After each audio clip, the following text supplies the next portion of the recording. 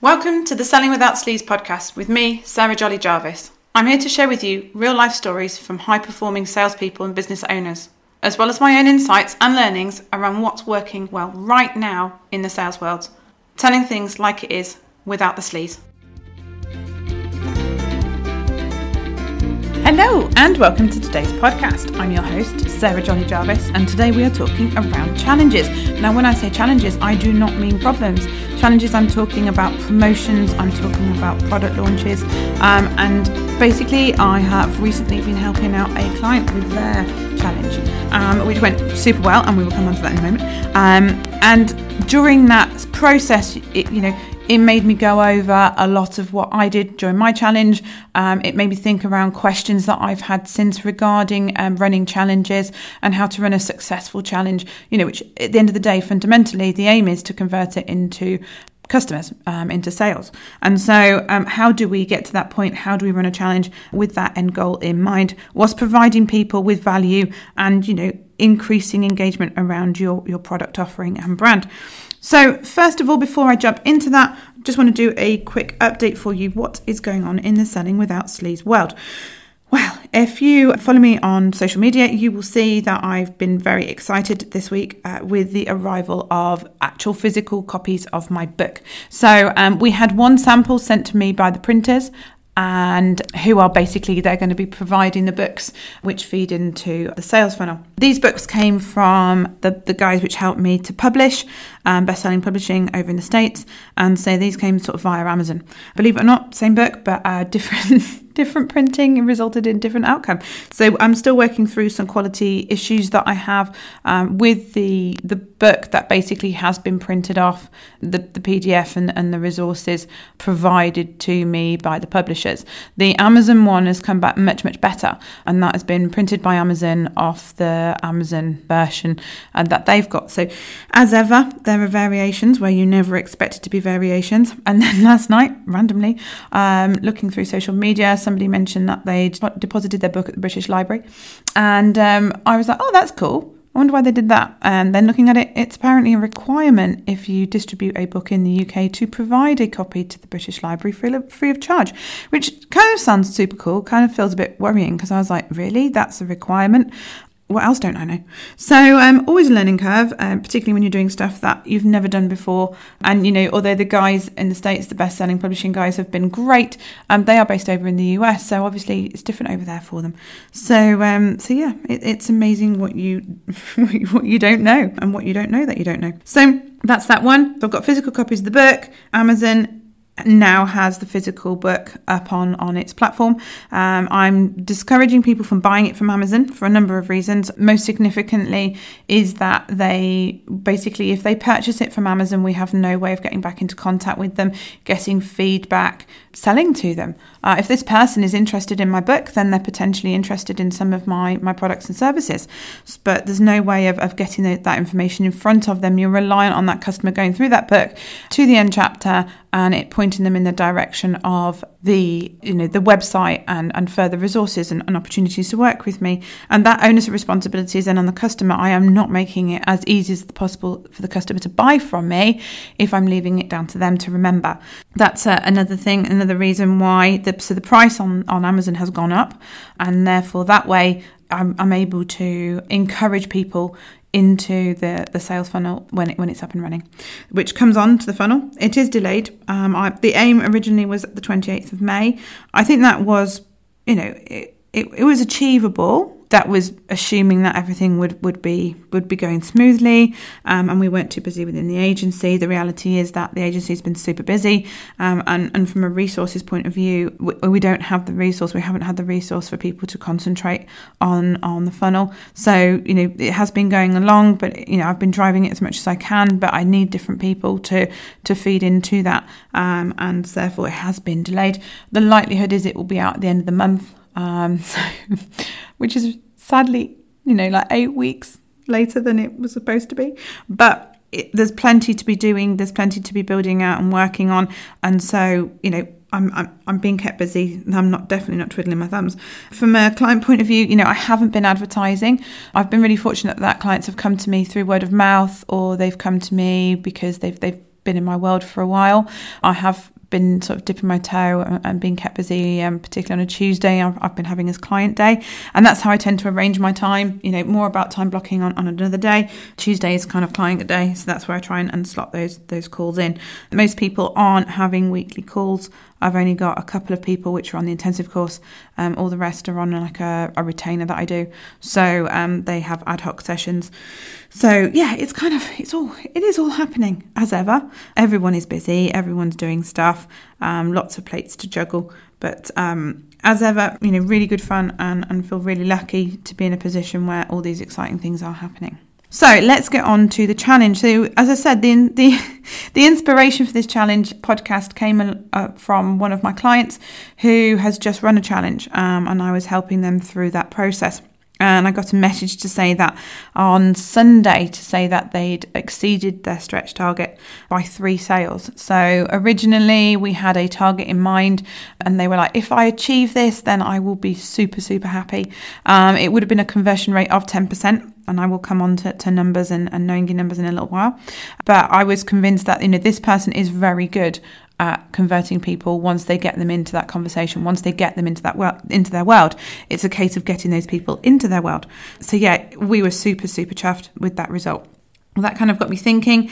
I've been working with clients on challenges before I even ran my own, but particularly since. I've had lots and lots of questions around challenges, how to run them, what the biggest problems are, what my number one bit of advice would be. And, to get that out of the way now, what is my biggest piece of advice is to not try and over-deliver. The amount of people that I see, and I believe that the main reason why challenges don't work is when people give out too much information. Thinking about this, what you do is valuable. If there's a value to your customer, if they can go away and they can generate more money, if it can make a significant change to their lives, then that should be charged for. Striking that balance between providing value and showing that you know your stuff, and over-delivering is the biggest problem when it comes to challenges. And that's why, even if you don't have the resources to get somebody on board who can help you through that process and mentor you through that process, then definitely have somebody to sense check and keep you accountable, who ideally isn't in your world and doesn't do what you do, so they can feed back on how ambitious you're being with the amount of ground you're intending to cover, with what is a large volume of people, which it can get kind of quite out of control when you're basically putting a whole load of people into a room who've come because they've been enticed by the title or the promise of the outcome that you're going to deliver during that week. And so anything can happen. You're not in control of these people. You've got limited control of that environment, other than to be able to, tell people not to do that again or boot them out. And so you're it's a bit like herding cats. And so you've got to bear in mind, you're going to have people who don't understand things. You're going to have people who, they get it that bit more, and people which just, are total newbies. And so you're catering for a whole range of people in one space at one time. So, manage how much you're aiming to cover, because if people feel like they've been, bombarded with information, they need time to process that. And that means that they will not decide to work with you when you make the offer, because they're still going over, they're still processing the information that you've provided so far. So for them, it doesn't make any sense to take up an offer where they're going to be bombarded by further information. The best thing they can do is to take stock, go through and see what they can do with the information currently provided. And so, why pay for something if you haven't managed to go through and action the information you've got for free? Take that into consideration when you are making the decision on what content to cover. Moving on from that, I wanted to kind of answer 4 different elements, okay? Because I thought this would probably be the best way of helping you and giving you stuff that you can implement straight away. So I've got why run one, what to do, what not to do, and what to always do. Yeah, I know that always do is a bit tenuous after the to do, but bear with, because there is underlying elements that you definitely should not go without doing. So first, it sounds like hassle. I probably actually haven't sold it to you greatly with my sort of introduction to it, and my one thing that I would definitely, say, the advice that I would definitely give to somebody who was about to run a challenge. However, that wasn't my intention. They are brilliant. They are really, really good at testing a concept, getting proof of concept, getting an idea out there, increasing your marketing. I am still getting people approaching me who were on my challenge, who have gone away. They've decided, I'll give this a go and I'll see how it pans out. It hasn't quite panned out as they hoped. And so, they've got in contact and they've worked with me on a one-to-one basis because they want that one-to-one support on what they're doing. And so They are brilliant for marketing. They're brilliant for getting your brand out there. They're great for increasing awareness. Bearing in mind when I did my challenge, it was one of the biggest challenges that's been done in the UK. We had 1,800 people sign up for it, 1,400 actually in the challenge itself.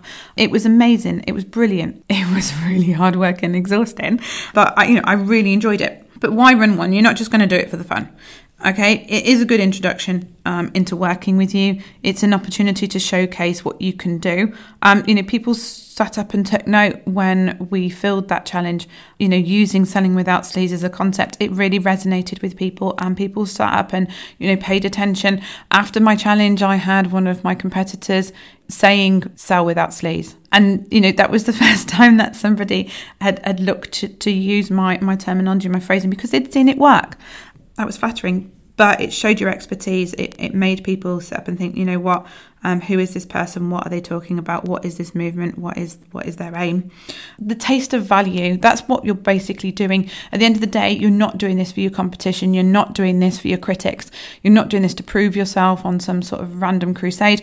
You're doing this to show people, show your potential customers, your ideal customers, how good you are at what you do. You're providing them with a bit of value so that they can get a taste of that value, so that then they can understand what you might be able to do for them. And that's what you're doing. You're showcasing. It's a great opportunity to showcase. Now, the key thing here is meeting your customer where your ideal customer is at. Okay, so you're going to get people who went, it was really simple and straightforward. They're not your ideal customer. You're going to get people who are like, it was really complicated and I didn't understand it. They're not your ideal customer. They are people who, you are going to get in your group, you're going to get on your challenge, but they're not the people they're not your audience. And this applies to product launches. You're going to get people who are like, this is nothing new. Okay, maybe it's not to you. But if you're not appreciating the differences, the nuances with my product and my offering, then you're not my ideal customer. Take that on board. If your ideal customer turns around and start saying these things, that's a bit of a different kettle of fish. But that's not what we're on today. We're talking around creating a challenge that resonates with your ideal customer. So what do you need to do? Well, what I've seen work and what I would recommend if you were working with me is to have tasks, to have daily tasks that people do. So you're providing value, you're providing information, you get them to put it into practice. Okay. Now, obviously, this is not going to fit. I'm thinking, I know that I've got driving instructors and beauty therapists and all sorts of people who tune into my podcast. This isn't necessarily, guys, for you. Okay, if you can't run something for your ideal customer of value to get them interested, that's absolutely fine. That's not the right way for you. A challenge is not going to be for everybody. A challenge is designed to get people onboarded and into. It works really, really well in service sectors. So people went through my challenge and then into my sales academy. People go through challenges and go into digital offerings. I'm hoping to run a challenge in September. You heard that first. If we've got bandwidth within the team, which is the query at the moment. But I would love to run one in September after the schools go back, when people are able to really focus in on their business in the lead up towards Christmas and making hay whilst that sun shines between September and November for people who have businesses who, they're not focused on Christmas. They're not things that ramp up at Christmas. And then for those people who, they do and they want to hit the ground running in September and make the most of that Christmas demand. That's what I would love to do. That's what I'm hoping to do. With my challenges, I run tasks. Okay, I always run a task. I always get somebody to do something to implement what I'm talking around. If you are not a service-based business and you don't see how a massive influx of customers all in one go. I'm thinking, like a driving instructor, you only have so many slots. Do you really want a backlog where people are waiting? You've got all these people switched on and desperate to buy from you, and you don't have enough demand. However, if you were taking on and you were, had other instructors that you could disseminate the business to, either them working for you under your brand or they gave you commission, then maybe something like that could work. Thinking off the top of my head, but you could do something towards, getting themselves ready to take the theory test. And that's what you could do, and you can work on different elements, and you can work on best practice and coaching for those theory elements so that they're in a position. Are they your ideal customer? You're probably going to have to position it as do your theory so that that's out of the way before you start your practical, because obviously otherwise they're already going to be with an instructor. There you go. If you have digital products that enable them to help practice and train for said theory exam, then that's brilliant, because obviously then you just sell them into that at the end. So that challenges aren't going to be for everybody, but actually there are opportunities there where people don't necessarily normally think of them. And there are also opportunities to take the information that I'm saying to you today and to put it into a product launch. So, if you're somebody who is making hay whilst the sun shines come Christmas and the build up to Christmas, then maybe that's something that you can take elements of this and you can put it into an offering, into something that you provide of value to show your knowledge leading up towards Christmas. Let's get back on track. So you run tasks to get them to do buy-in. Otherwise, you're providing value, and they're actually not testing that value, and they're actually not committing anything. They're not committing any time resource. They're not committing any effort. And so it's been a one-way street. And so you haven't got that buy-in. So by the time you provide an offering for them, they're not bought in the same way. They're not as committed to the cause. You always present an offer. Yeah, I've seen people run challenges and then they've kind of bottled it on the offer. Don't bottle it on the offer. When I say present an offer, I mean get on a live on the Wednesday or the Thursday or whenever you decide to do a live to talk about your product and sell that on a live. Sell to that group of people who come on the live. Encourage them to get on the live. Give them a reason, a value for coming on that live, and present that offer to them. People feel bad about doing this, okay? And sometimes, people within a challenge make you feel bad. I had some really rude people. When I say really rude people, we're talking out of the 1,400 people, I think I had 2. One was ridiculously rude. One was just basically trying to pitch to people and come in and try and generate business off my challenge, which was, again, rude. And the thing is understanding that person, because I try and not take things personally. So understanding why that person did that, I think that they were probably quite surprised. They'd had a lot of help up to that point, and I think they were quite surprised by the cost of the offering. And I think the reason why they were surprised about the cost was potentially they didn't see it coming, but I think also from a financial point of view, they weren't in that position. And so not being in that position, they felt that was a reflection on them and felt bad that they were shocked by it and other people weren't. And so I think that's why they were as extreme as they were, but that was it. But you are going to get people, and for me, it always helps me to understand why that person's reacted in that way. And a lot of the time it's the baggage they're bringing to the scenario, not you as yourself. Obviously, if your whole audience seems to be shocked and unimpressed and unhappy by something, then it's a case of taking stock and seeing actually, the common denominator is me here. This doesn't look like a one-off, and therefore, understanding what you may have done to feed into that. But always present an offer. People aren't right to make you feel bad for presenting an offer to a group of people who are getting content for free. It's an exchange. They're exchanging, you're exchanging your knowledge and your information and the value that you're providing. You're giving it to them. In exchange for that, they can be polite and they can listen to the offer. If they're not willing to do that, then they're definitely not a potential customer, but also they're probably not somebody you'd want to work with, because there isn't the give and take there. There isn't an appreciation for the resources and the information that you've provided. I know that in my challenge, you can go away, and people did go away. They implemented it and they generated sales. It had an impact on their business. They got those sales for free. They put their time in, and that was it. Really nicely, lots of them actually fed that back in the group. And it was really nice to see that people were putting it in the group and they were saying, yeah, I've experienced this, I've experienced that. Because what that then enabled me to do is just to use that as evidence that these things work. It was social proof that other people were getting results. And so, that helped me. And that was the exchange. I didn't ask them to put it into the group, but they did it because they felt obliged to, because they've got value from what I was saying. They're nice people. They're people that you want to be working with, and they're the ones that you want to be encouraging in these environments. Accept that some people have their own issues, have their own agendas, and deal with them with as little impact on yourself as possible. Be strict with pitching and behaviour that's unwanted. Have rules at the beginning. Get people to comment and say, acknowledge that they've read them. Be clear on the limitations of what you're going to be able to achieve during that week. People were saying to me, one of the questions that I asked over email to people who'd signed up for the challenge was around what do you want to get out of the week. There was a definite correlation between the answers to that email and the people who then went on to buy from me.